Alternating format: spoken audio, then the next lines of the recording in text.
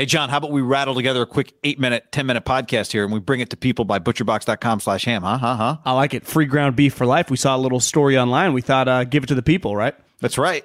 So here we go. Let's talk. How about this piece of information from NFL reporter Jeremy Fowler of ESPN, this deep in his ESPN Plus article.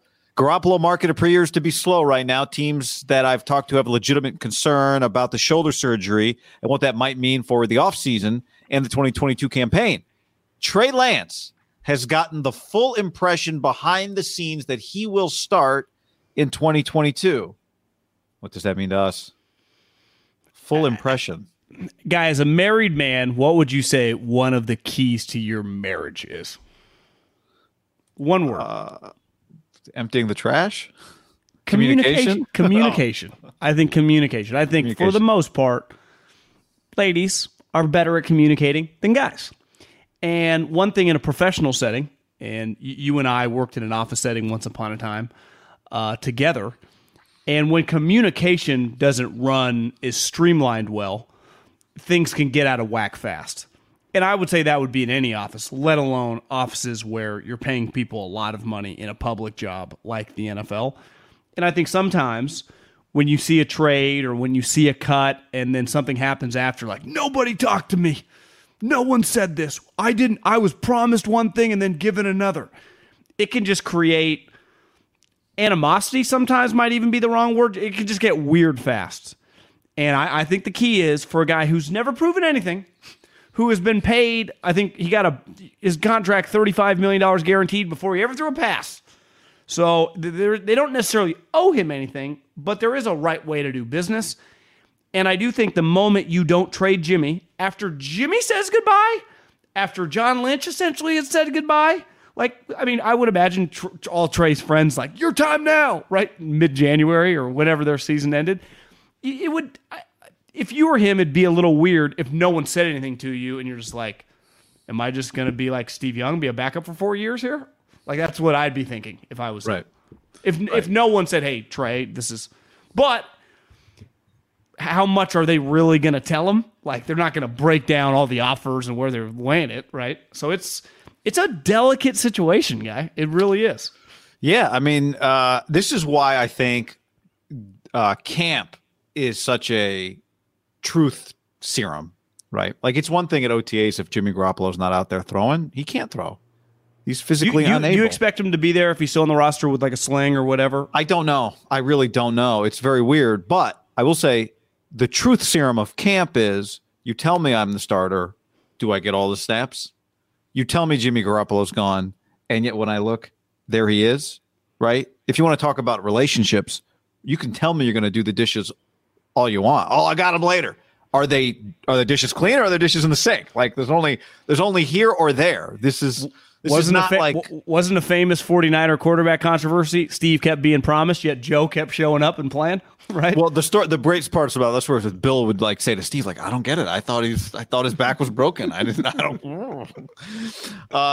Yeah, I mean, they're not going to give Trey Lance Jimmy Garoppolo's cleats too, right? He's not going to look down and be like, oh shit, number 10, like happened to Steve Young on his first day. But here's some Travis Matthews shirts. Here's a bunch of free hoodies. Everyone got one. All the linemen are getting free hoodies, but Jimmy's supposed to be on the Colts. Why is he sending all the linemen free hoodies? And obviously he's not going to be on the Colts. Actually, that was part of, I think, this story, another story, that there really was never much significant discussion between the 49ers and the Colts. But anyway, there is a difference between gotten the full impression. That's the phrase that Jeremy Fowler just used there, that Trey Lance has gotten the full impression and has been explicitly told, Trey, don't worry about it. Now, like you said, at that same time, until he's not on the team anymore, do you tell Trey Lance, Trey, don't worry about it. We're going to do whatever it takes to get rid of Jimmy. That story gets out and you have no leverage in a trade market. But, at this point, there's not much trade market or any leverage. So whatever. But I do go back to things that Kyle Shanahan has said in press conferences many times before, which is, I don't say what I don't have to say. Why would I ever say anything that I don't have to say? To the media, not as players. Yeah. 100% to the media. But it's also like, am I telling Trey Lance Jimmy Garoppolo is gone if Jimmy Garoppolo is still on this roster? Like, we're all planning for him to be gone. So, my question, and this is what I would ask Jeremy or what I would ask people, Kyle, what does gotten the full impression mean? like he gets what? Is it that they've told him like, hey man, you're the guy, and that's what because full impression is like, I get the impression that she likes me, but she hasn't said I like you to me. Well, one major difference I would say in pro sports than probably the overwhelming majority of industries is sometimes you talk through an agent to get to the player. Sure. Trey Lance, like I would say anyone watching this, your boss would just go to you. He wouldn't go through a third party.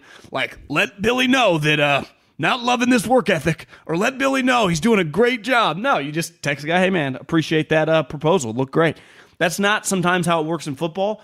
And especially there are rules in the offseason, I think, about communicating, even though I think it's fair to say those get shattered on a daily basis with coaches and players.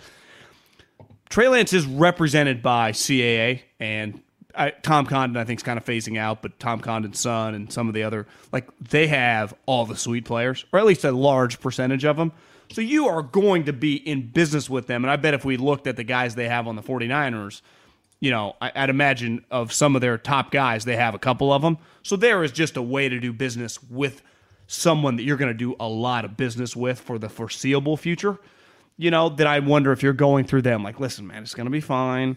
We're not going to make promises to you right now, but like, we drafted this guy for a reason. Yeah. They were, I know the agency, and just like a lot of people in the NFL, were thrilled that that's where Trey ended up. Like we said last year, all these guys, looking back, I mean, Trevor Lawrence should have begged. I mean, we'll see. Now he's got Doug Peterson, which might save his career, but Zach Wilson, all these guys should have begged to go to Kyle Shanahan. Receivers should want to go to Kyle Shanahan or Matt LaFleur, Sean McVay, or right? Like, yeah.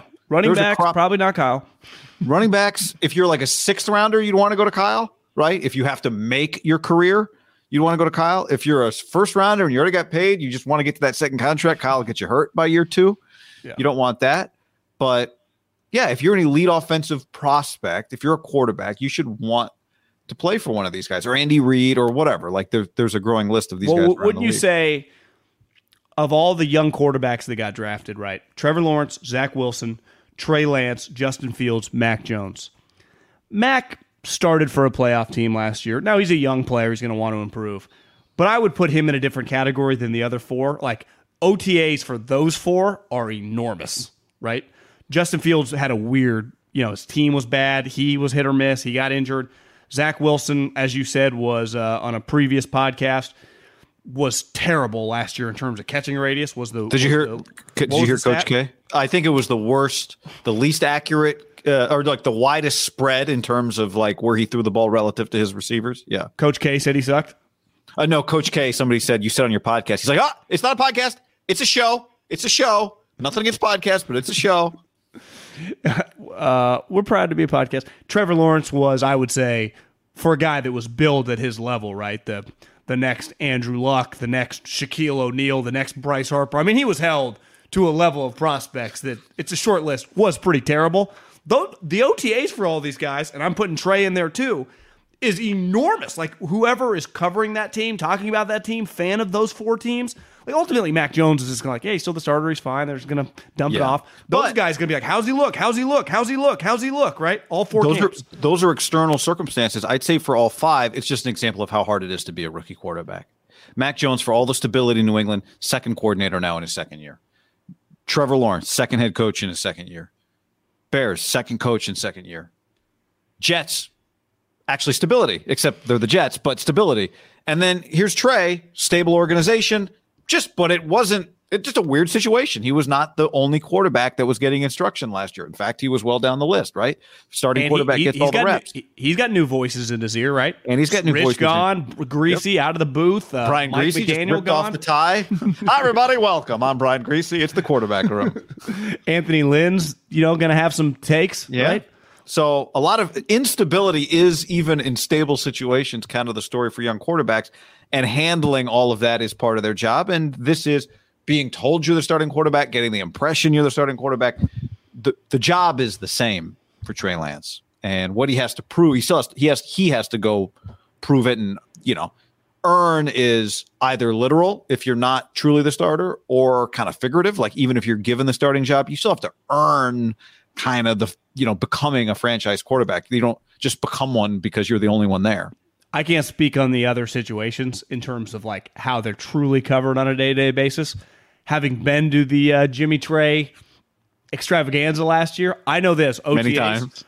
Especially because Trey's going to get, well, Jimmy's not, even if he's on the roster, he's not possible to throw. Every single throw is going to be accounted for and reported on, and accuracy each day and how he's looking. And it's going to be a very serious, and there's going to be a lot of interest behind it. I saw it last year. We saw it last year. Everyone watching this probably read about it or watched it online about it last year.